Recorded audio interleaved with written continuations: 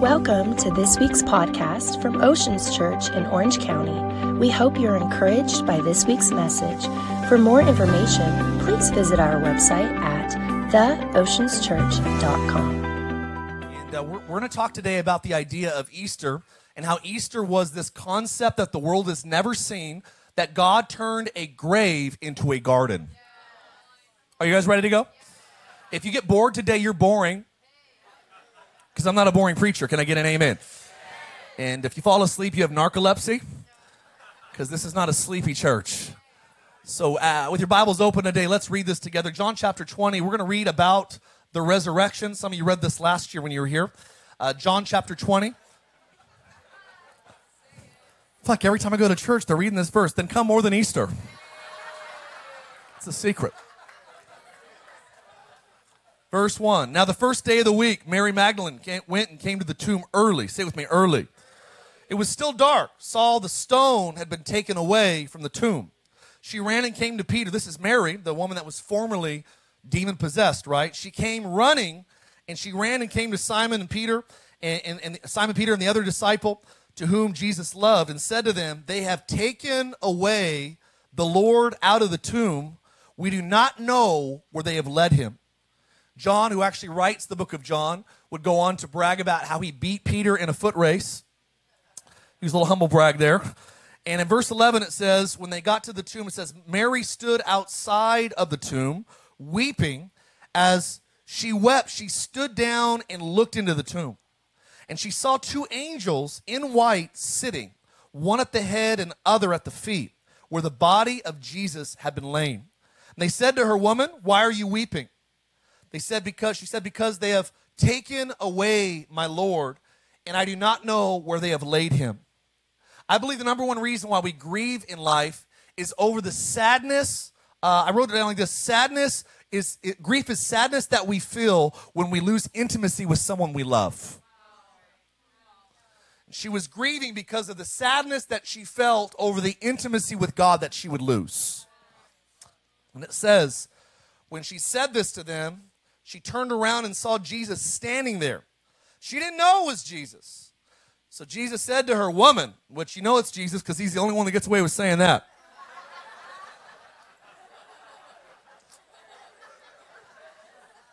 Woman, why are you weeping? Whom are you seeking? She supposed him to be the gardener. The gardener. Sir, where have you carried away? Where'd you take him? Where have you laid him? I'll take him away from you. Jesus said, Mary. She goes, oh my gosh. Teacher. Jesus said, do not cling to me, for I have not yet ascended to my Father, but go to my brothers and say to them, I am ascending to my Father and to your Father and to my God and to your God. And Mary became the first preacher of the gospel of Jesus Christ. Told the disciples that she had seen the Lord and that he had spoken these things to her. Genesis, real quick. Genesis chapter 2. We'll read this. We'll pray real quick, and then I'm going to tell you a story or two, and then we will jump in. And I'm going to leave Easter this morning with a greater understanding that Jesus and the gospel is a message of graves that become gardens. You guys ready? Genesis chapter 2. Let's read this early passage of Scripture. It says in Genesis chapter 2, verse 8, the Lord God planted a garden. What did he plant? How many know God is a gardener? He planted a garden eastward in Eden. And there he put man whom he had formed. Out of the ground, the Lord made every tree, right? Goes on. And in verse 15, it says, then the Lord took the man, put him in the Garden of Eden. Here's the purpose of it: to tend the garden and to keep the garden. To tend the garden and to keep the garden. The original vocation of humanity was gardeners. And it wasn't just a gardener. It was pretty much an architect of civilization. I love the fact that throughout history, God usually doesn't give us things that are fully developed. When you ask him for a chair, unless you were living during Jesus' day, he doesn't usually give chairs. He gives forest. And I believe that when it comes to influencing the world, he always starts in seed form. Let's pray this morning. I'm going to talk to you about graves out of garden. You ready? Father, we just love you today. We're so grateful for what you're doing in Oceans Church. We thank you that you are alive, that you came out of the grave. I ask you to meet us today where we are, whether we're a first-time guest or we come every single week. I thank you for my friends that even told us the other day that So many of them, Lord, I met about 8 people that have come out of even Judaism, Lord, that have had encounters with you in our church. God, atheists every week that go, man, God is in this place, that have turned their hearts to you. And even today, I just pray whether we're skeptical or we're convinced, meet us where we are. Would you fill us with your sweet Holy Spirit, with your presence? Let us have an awesome Easter Sunday. In Jesus' name, we pray for another championship for the Lakers. Everybody said, Amen. I'm not really outdoorsy. I'm more indoorsy. Anybody in Orange County relate? Anybody else married to a woman that thinks camping is called montage? It's not camping, babe. It's called refinancing your house. That's what that's called. I'm not outdoorsy. I'm not handy. I would surprise you with my lack of handiness. I am the opposite of handy. I'm not good working with my hands. I was talking to my friend yesterday, Ray's, my barber, and her husband, Sean, is amazing. He's a carpenter. I'm like, my wife would be in trouble if I had to assemble anything. I mean, IKEA sends me to my knees praying. This guy's making stuff out of scratch, lumber and steel. I'm like, my gosh, pray for me. I'm not handy. I discovered how handy I wasn't when we bought our first house. Some of you have heard the story about me getting electrocuted installing a dimmer switch. This is a big deal for me, guys. I had no idea until the flathead screwdriver was landing on my toenail that you're supposed to turn the power off when you're playing with wires on the wall. I'm not handy. I'm certainly not a green thumb. We bought our second house, and they said, you can put the landscaping in yourself, or you can pay us to do it. I'm like, does it save money? I'll do it myself. I'm like, I'm young. I have a strong young back. I'm spry. And so I bought all these plants from the garden shop. I came home. I had no idea that our house was built over a former lava spill. Our yard was full of rocks. Like, you dig an inch, it was like rock, another inch, rock. And I'm like, oh my gosh, this is the worst ever. This is maybe the worst thing you can do with your life, is try to dig in a rock-infested yard. Remember planting all these plants in our backyard, and I'm just thinking, man, this is brutal. Thankfully, in Idaho, you only care about your yard 2 months out of the year. It's frozen tundra the rest of the year. People are like, I'm moving to Idaho, you get a big house. You better have a big house. You're going to be living in it your whole life. Better be monstrous, because you're not going to go outdoors except 6 weeks out of the year. I'm not good at working with my hand. I'm not a green thumb, but for some reason, even though I'm not into gardening, God seems to be obsessed with it.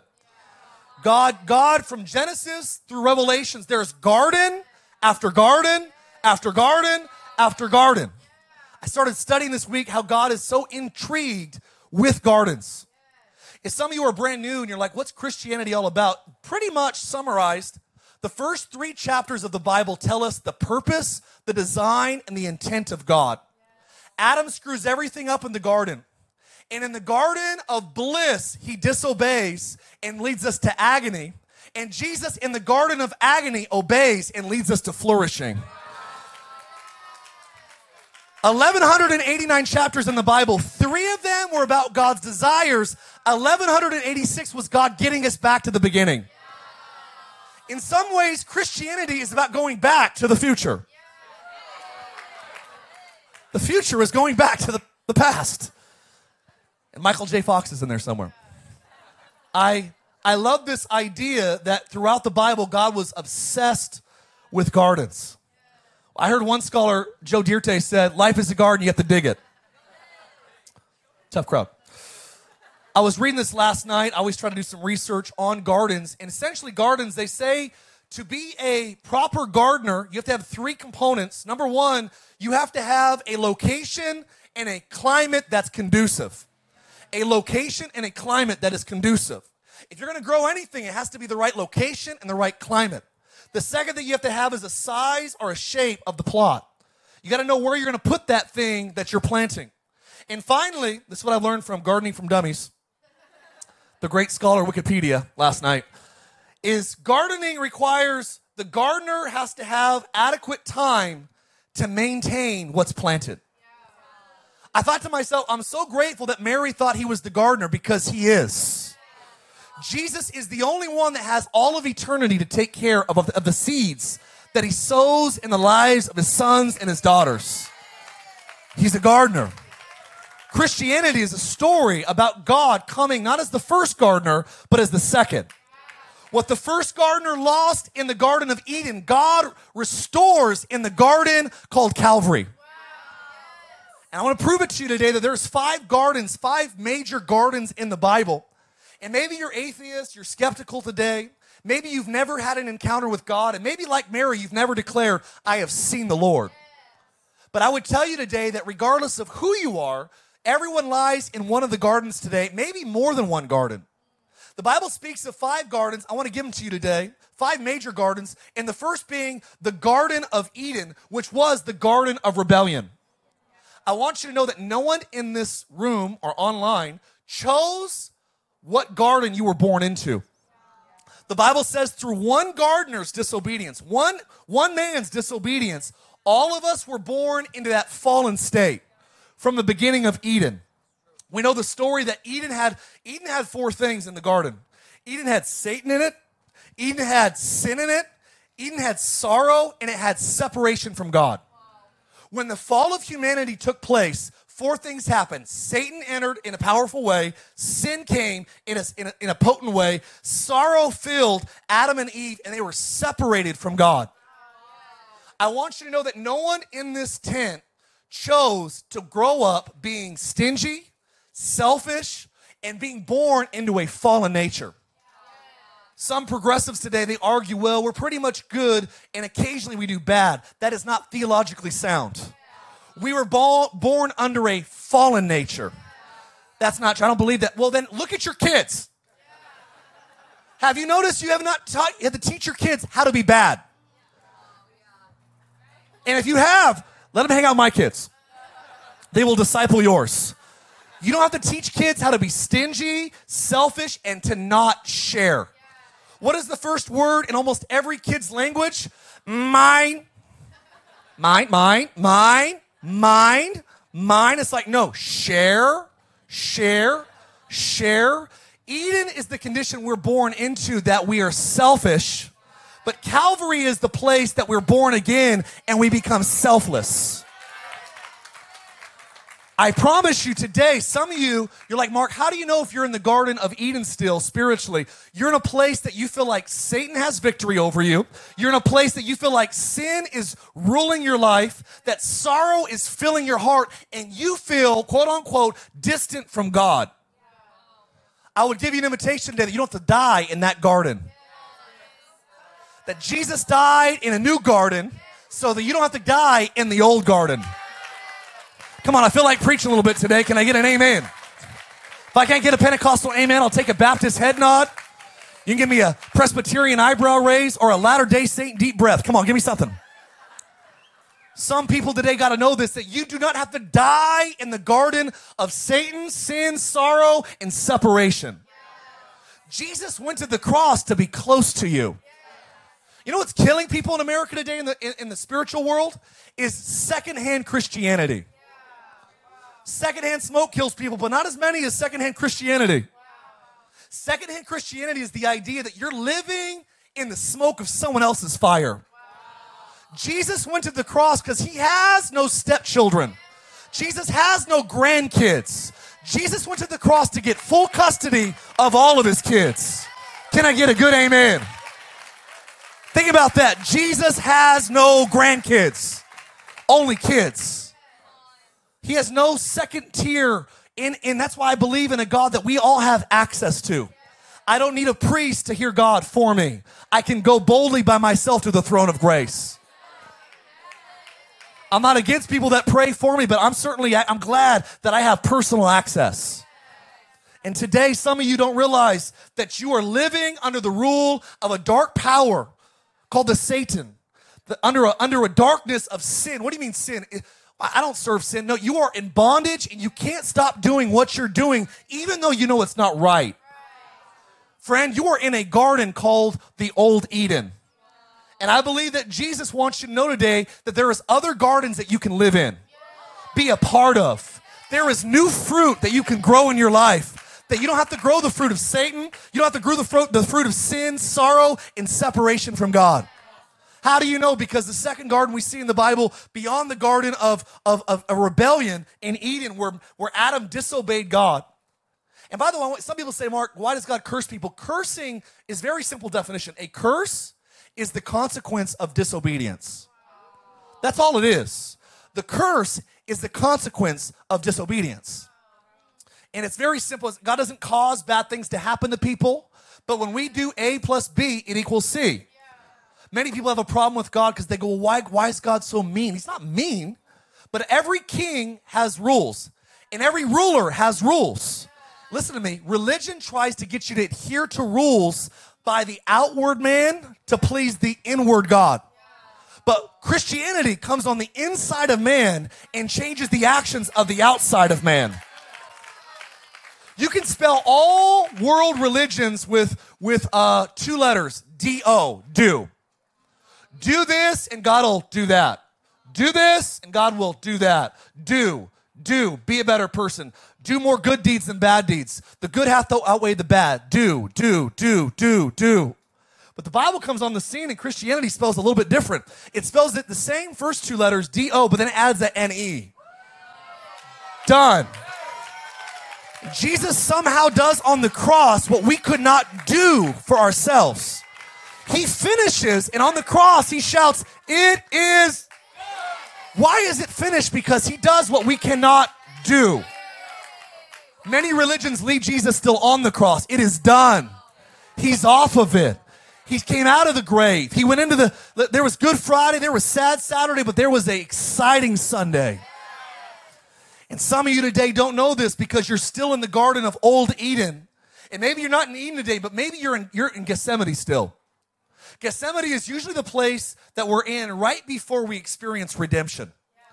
Gethsemane is the place where we are literally like Jesus. Jesus was in agony, he was arrested, and he was abandoned. This is a place of Jesus' greatest hurt through betrayal, but it was also the greatest place of God's surrender to the Father. I believe the Garden of Gethsemane is the garden in which we are okay with loving our enemies and surrendering to our God. Many people never receive the Holy Spirit because they never let go of the unforgiveness that's in their heart. Notice even in John, it says Jesus breathed on his disciples, said, peace be with you.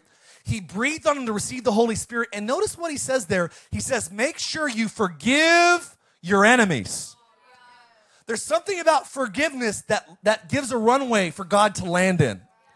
And I believe some of you are stuck in Gethsemane, not because you can't surrender to God, but because you cannot forgive your Judases.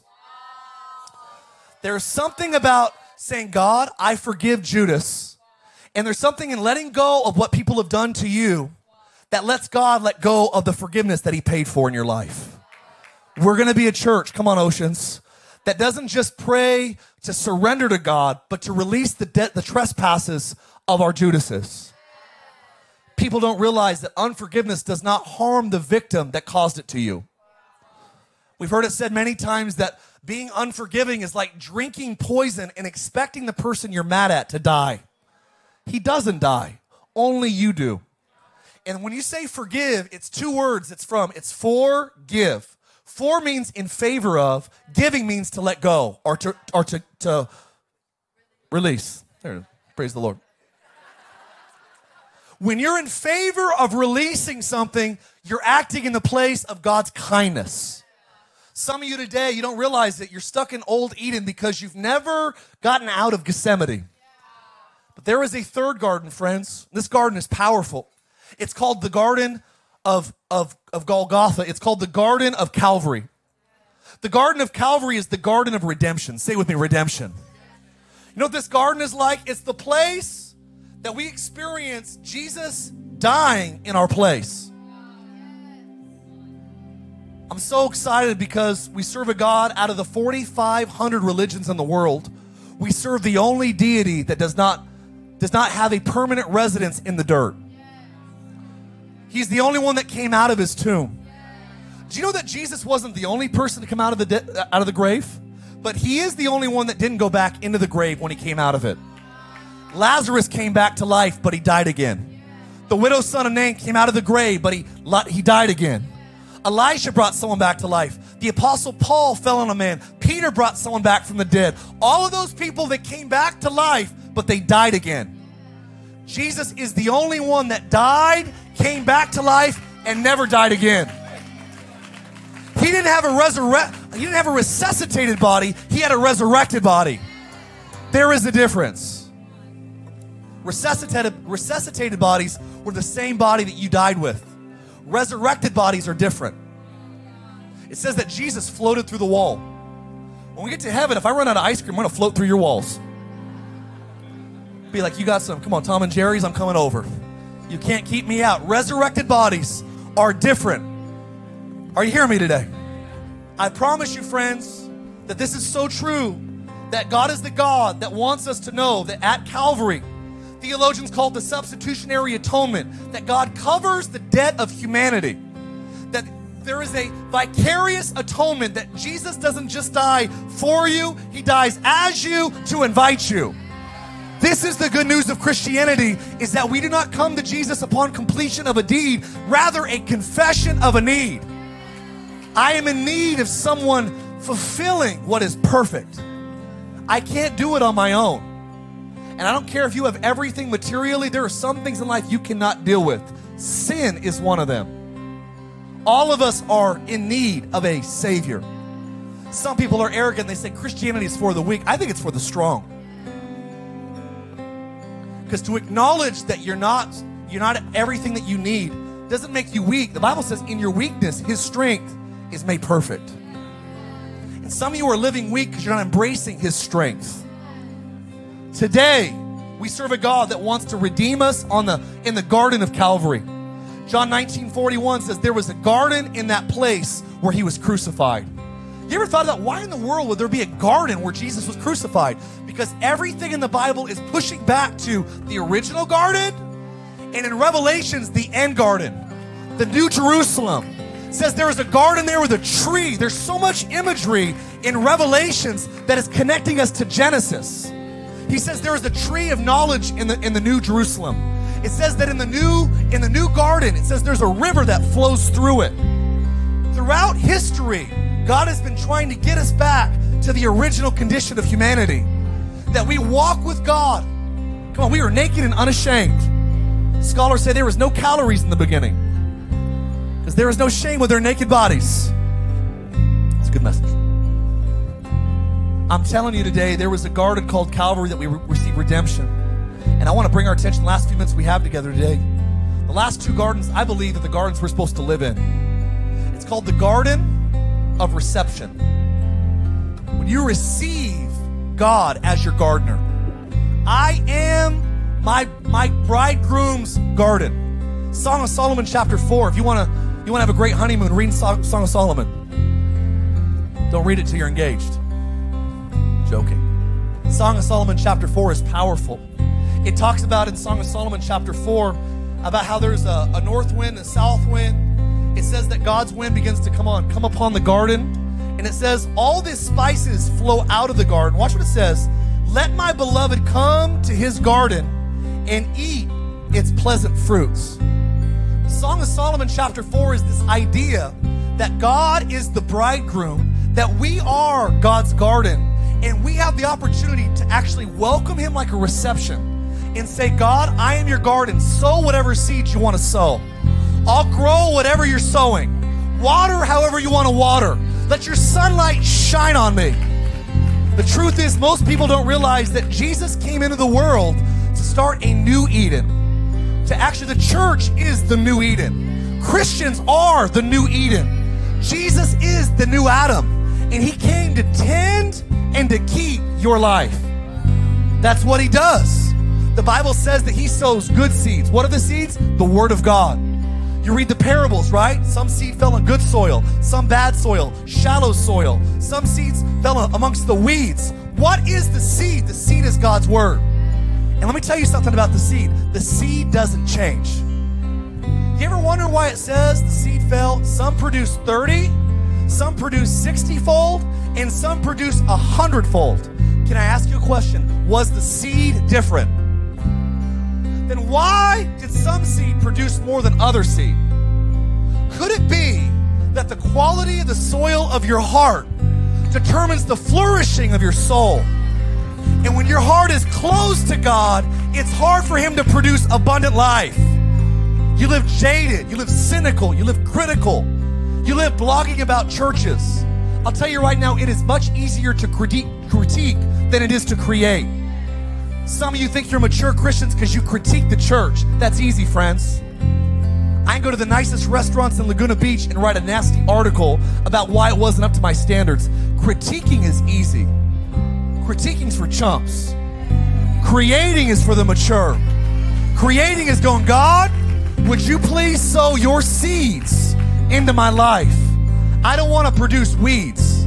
Some of you, the only seeds you're producing are seeds called doubt, seeds called hate, seeds called selfishness, seeds called perversion. You know why? Because that's the only thing that you're sowing. You know, I love God's house because God sows His seeds. And I'm telling you that if you'll open up your heart and say, God, I'm going to throw you a reception. This is the garden of reception. God, sow your seeds. I believe that God is the great sower. And when His seeds come into my life, you know what you need? You need God's seeds. Write it down. I need God's seeds. What else do I need? Some of you go, I can't grow God's seeds. I'm too dirty. That makes sense. You know what I love about gardeners is they're not scared of dirt. You know the difference between a grave and a garden? Let me tell you. Graves are a bunch of dirt that house death. Gardens is a bunch of dirt that houses life. What you do with Jesus determines if you're going to be a grave or you're going to be a garden. Good spot for an amen right there. I'm not going to be a grave. I'm going to be a garden. Gardeners are welcomed in the garden. And God, I honor you today as the master gardener of Oceans Church. Would you sow the seeds that you want to grow in Orange County? Would you grow seeds of faith, of hope, of love? Would you grow the seeds of revival and spiritual awakening? In a time where darkness and division is covering our land, would you unite us according to your word? Would you unite us according to your love? God, would you sow the seeds of eternal life? I'm telling you that if you'll open up to the gardener, He'll sow His seeds. He'll use your dirt. I've never seen any seed come out of the ground that didn't go through some dirt. Some of you are like, Mark, my life is dirty. You know what it is? It's God getting ready to break through. God always uses dirt. Years ago, I had the revelation that I was offended at God. God, you are God. You could have made me out of any precious metal. You could have made human beings out of alloy, out of titanium, out of tungsten, out of rubies, out of gold, out of silver. Why dirt? Sometimes we look down upon dirt because it's everywhere. But I would go on the record to say that dirt is one of the most precious resources on the planet. Do you know that man was made out of the dust? And it was out of the dirt. You know why? Because dirt is the only substance that can grow a seed. You can't grow seeds in metal. All of science can't reproduce the nourishment and the power of dirt. And I want you to know today that everything that God made came out of the dirt. Today, we are God's gardener, and He's not scared of your dirt. I would go on the record to say the stinkier your dirt is, we call it fertilizer. Some of you had a really stinky 2020. I'm going to keep it PG-13. Is that all right? But I would tell you this today, that dirt that stinks can work as God's fertilizer. We come to God with our stink, and we let Him put His seeds in our stinky circumstances. And what happens? It begins to grow. Every seed needs dirt. Every seed needs water. The Bible says in Ephesians that He waters us according to His word. You know what? You want to know why you feel so good at church? Because you're being watered with God's words. And not only do you need water, you know what you need? You need sunlight. You know what the God is? God is the sun. The Bible says if I be lifted up, I would draw all men unto myself. I'm telling you that God's presence, when you worship Him, it becomes sunlight to your soul.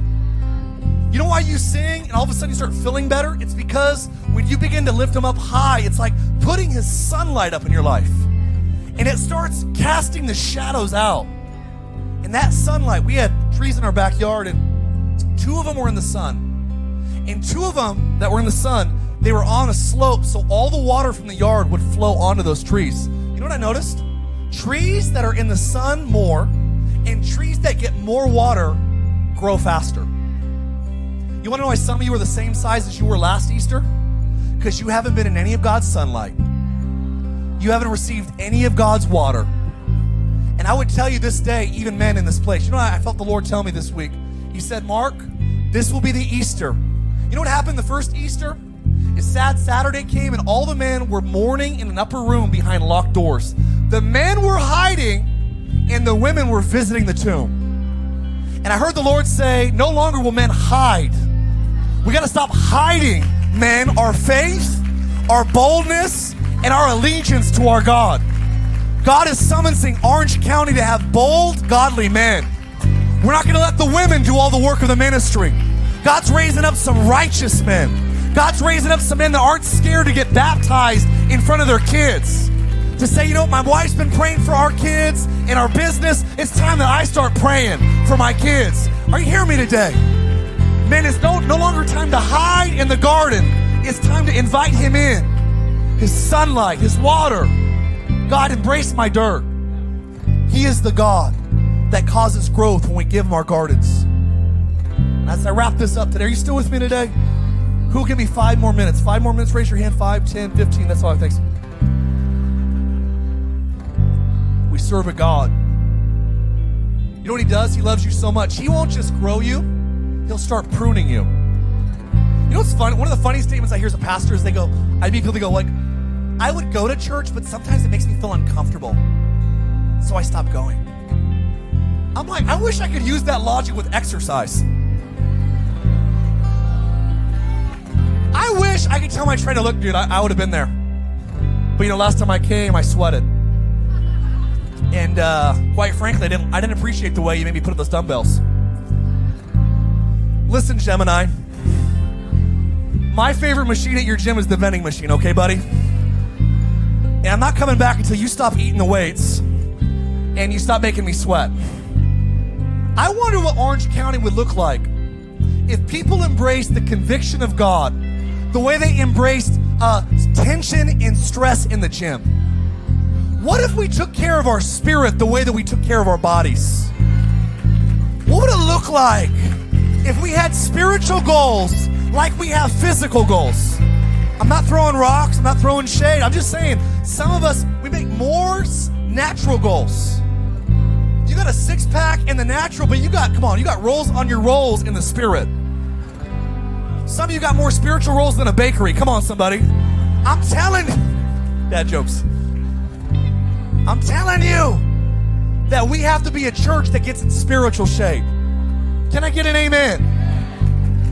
We're going to be a church that lets God prune us. I want to make the difference. Churches that condemn you lead you to no hope. The devil condemns, listen to me, the Spirit of God convicts. Here is the major difference. Condemnation makes you feel down and gives you no hope to change. You should just stop going to church. You're never going to be like them. You're never going to be pure. Why even try to quit? You're never going to be able to do it. That's condemnation. Conviction's different. Conviction says, you can come higher and I can help you. The Holy Spirit says, you know what? You don't need to do that this week. Can I ask you a question? If God can't convict you and challenge you in church, where can he? I pray that this is the church you go to, that your sins come to die. I pray that when you come in here with a bad agenda, to have an affair this week, to cheat on something this week, to do something illegal this week, to go back to old habits and old drugs this week, I pray that God puts some fire under you. I pray. Sometimes we change faster when we feel the heat than when we see the light. And I pray that God's conviction would come and say, you know what? You don't need to do that. You're going to sabotage your marriage. You'll ruin your kids. You'll screw your business up. Do not go there. You can change and I can help you. That is the power of our gardener. He can clip branches off your life that you don't need. I'm no green thumb, but I know this. When I was pruning my trees, you know what I did? My rule of thumb when I pruned is I cut off any branch that wasn't growing vertical. If it was growing towards the ground, I'm like, the thing's gonna go. And listen to me, unpruned trees are deformed looking trees. Some of you don't like the correction of God, but here's the good news. God only corrects his kids. So every time you feel the correction of the Most High, you know that you are his son, you know you are his daughter. And even though it's a little bit painful in the moment, God, thank you that I'm yours. Because I had this revelation, God does not correct kids that don't belong to him. If you do that, you'll end up in jail. You're in the airport, boy, you better stop it. Start yelling at strangers' kids. My dad used to do this thing when I was in a restaurant when I was a kid. He would shake his belt buckle at me. I was 6, but I knew that meant he'll tattoo that on my butt if I don't stop whatever I'm doing. In airports, I don't shake my belt buckle at kids. Hey, little guy.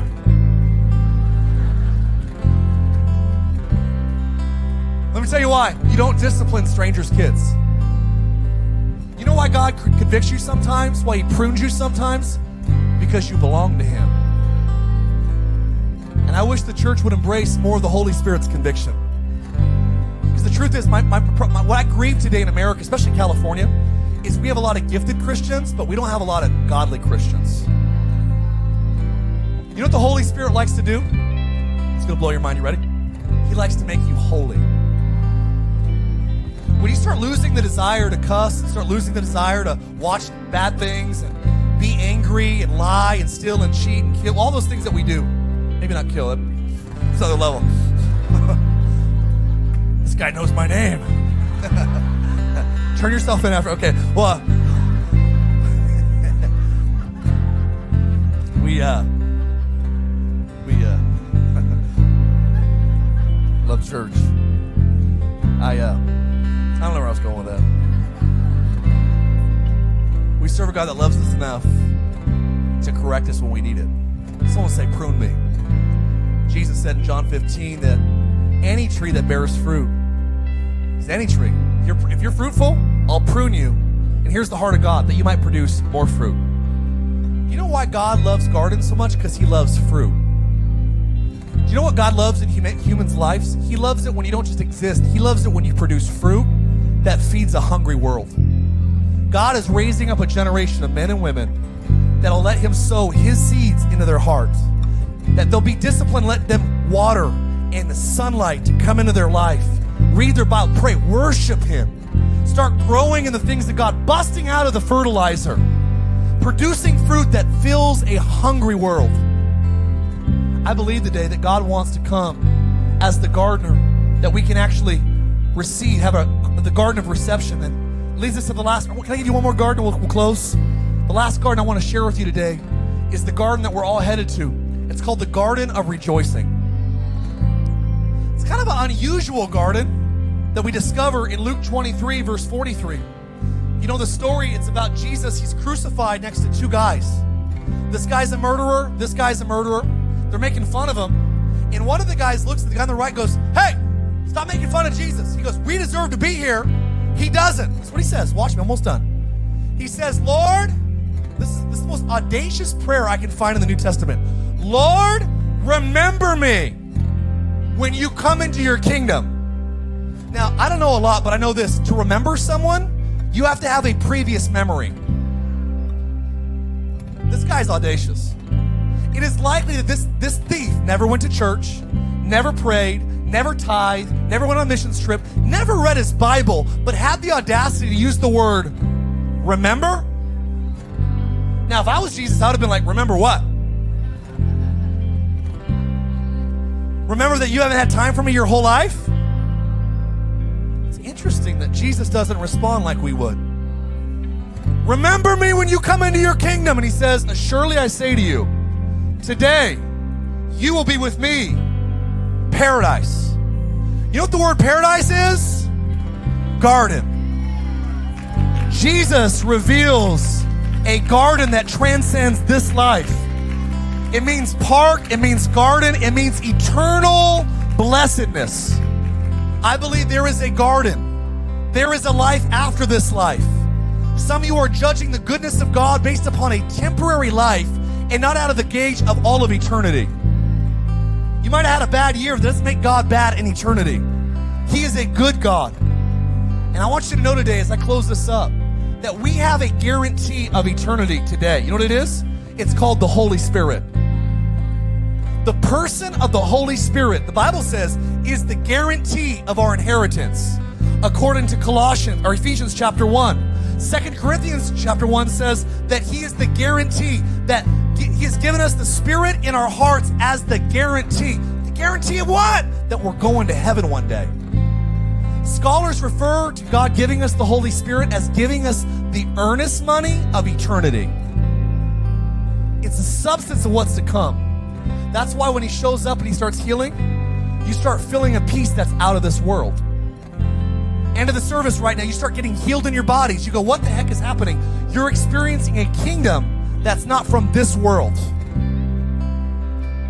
It's here. Jesus, his Spirit is here. And listen to me very clearly, Orange County, because you believe in God the Father and God the Son. Many have never believed in God the Holy Spirit. He's not weird, and if you come back to our church next week, you're going to find out more about the Holy Spirit. But I would tell you that living like Jesus without the Holy Spirit is impossible. You will never live like Jesus without the Spirit of Jesus. Just like you'll never play the piano like Bach without having the Spirit of Bach. Never paint like Michelangelo without Michelangelo's Spirit. And you will never live like Jesus without the Spirit of Jesus. Well, I don't even believe that he died. Listen, if he didn't resurrect, no one would know his name.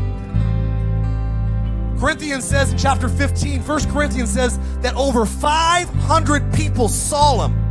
When Paul wrote to the Corinthians, it was 25 years after the resurrection. He said 40 days, over 500 people saw Jesus after he came out of the grave. He's not dead, friends, he's alive.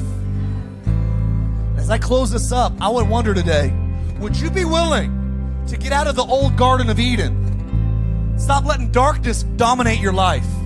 Get out of the Garden of Gethsemane being angry at people and not surrendering to God. Men, next week I'm calling all men that have never been water baptized or got baptized a long time ago to make a public profession of your faith. And we're going to baptize tons of people next Sunday. It says that he died, he was buried, and he rose again. You know why the burial is important? Because the burial represents baptism. Some of you need to have a public baptism because it's a public profession that God gets me out of my old life. Feel it. Stand your feet with me. I feel something in here. He is the gardener. He is the gardener. Anybody believe that God can start a garden in your life? Anybody want to welcome the God to get rid of the grave and come on, bring in the garden? Anybody here? Come on, all over the tents. You want to invite God today to put something new in your life. If you'd be willing to say, Holy Spirit, I am your garden. Jesus, I am your garden. God the Father.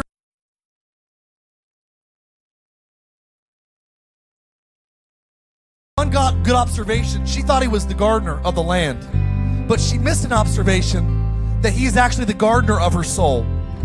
Jesus tends and keeps every garden that's opened up to him. If you're here today, all over the tents, can I just pray for you right now? How many would say, Mark, I would love it. I give God permission today to sow a new seed.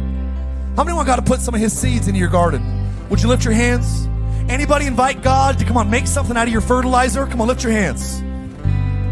Anybody in a dirty situation that God wants to use? Lift your hands. Maybe you're here today, you need God's water. Lift your hands. You need God's sunlight. Lift your hands. You need God to prune you today. Come on, lift your hands. Lord, we lift our hands as an act of surrender. That you are the gardener. That we are your garden. You're faithful. Faithful God. Faithful God. Yeah. Holy Spirit, come right now in Jesus' name. I pray for anyone that needs healing in their body. I pray that you'd remove the weeds of cancer. I pray you'd remove the weeds of diabetes. I pray that you'd remove the weeds of autoimmune issues. I pray even, Lord, those that have weeds of parasites and tumors and even growths and funguses. I pray whatever the weed is, skin conditions. Holy Spirit, would you remove the weeds? Master Gardener, we surrender to you. Make us rejoice. Holy Spirit, put your hands down for a moment. Can I ask you all over the tents today, if you're here and you say, Mark, if I'm being very honest in church, I'm not living my life for Jesus or with Jesus. Maybe you walked in today as a skeptic. Maybe you're watching online as an atheist. Something's intriguing you. Your heart's actually speeding up right now. You feel like God is almost pointing you out of the crowd. You feel singled out, not in a bad way, but in a good way. God's love is coming after you. See, you can run from God. You just can't outrun God. And if you're here today and you know what it's like to live life without Him, and you're ready to start a new chapter of your life, living life with Him, we're going to make a stand today. As for me, as for my house, I'm going to serve the Lord. I'm going to stand with God. I'm going to stand for God. I'm going to be His servant. I'm going to be His co-worker. I want to invite God into my garden. If that's you all over today, online and in the room, there was many last service. If you're here today, and for the first time you want to say, God, would you be my gardener? Or if you're here today and you say, I want to rededicate my life and invite God back into the garden of my world, I want you to raise your hands all over these tents. I want you to write HEART if you're watching online. And I pray right now in Jesus Christ's name on the count of 3, everyone that needs to respond to heaven, everyone that needs to invite the Holy Spirit and the gardener into their life, I ask they would respond today. I pray to count of 3. 1, all over these tents, all over online. No one would miss this moment. 2, draw all men to yourself. If you know that today's the day to get right with God, come on, I want you to lift your hands and invite Him into your garden. Come on, 3, real high, real high. That's me, that's me, that's me. All over the tent. 1, 2, 3, 4, 5, 6. Real high. 7, 8, wow. 9, 10, 11, 12, 13, 14, 15, 16, 17, 18, 19, 20, 21, 22, 3, 4. Yeah. Real high. 25, real high. 6, 7, 8, 29, 30, 31. Real high. Wow. Wow. Listen to me. This is not dead religion. This is inviting God to a real relationship. I believe that you're real. I invite you to fill me, speak to me, water me, and prune me.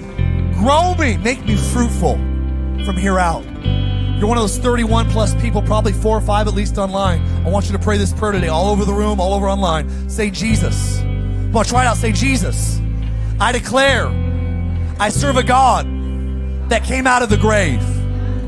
So I invite you to fill me, heal me, forgive me, water me, and prune me. Make me fruitful. The life I live, I want to live by faith in Jesus who died for me. Because you live, I live. In Jesus' name. Jesus' name. I believe someone, you just got healed. Someone has an issue like with your pancreas. God's healing it right now. I believe insulin levels are going to change, and He's going to change even how your body regulates sugar. I pray, Lord, for the diabetic here today. I pray for the person. There's someone that has like severe scar tissue in your rib cage. I don't know if it's some crazy trauma you experienced growing up, maybe even when you were a child. And God's going to remove the pain of that scar tissue in your ribs. I pray today for everyone that needs healing. I just want you to be a favor. If you need healing in your body, put your hand on your heart right now. And I want you to declare this by faith today that God can heal you. You ready? If you need healing today, all over this room, with your hand on your heart, say, Jesus, I believe. Heal me. And let everybody know that you're still alive. In Jesus' name. Come on, if you receive it, doesn't take long. Just say, I receive it now. Get my hand clap on credit if you believe it. I love you. We'll see you next week. Thanks for listening to our podcast. Have a great week.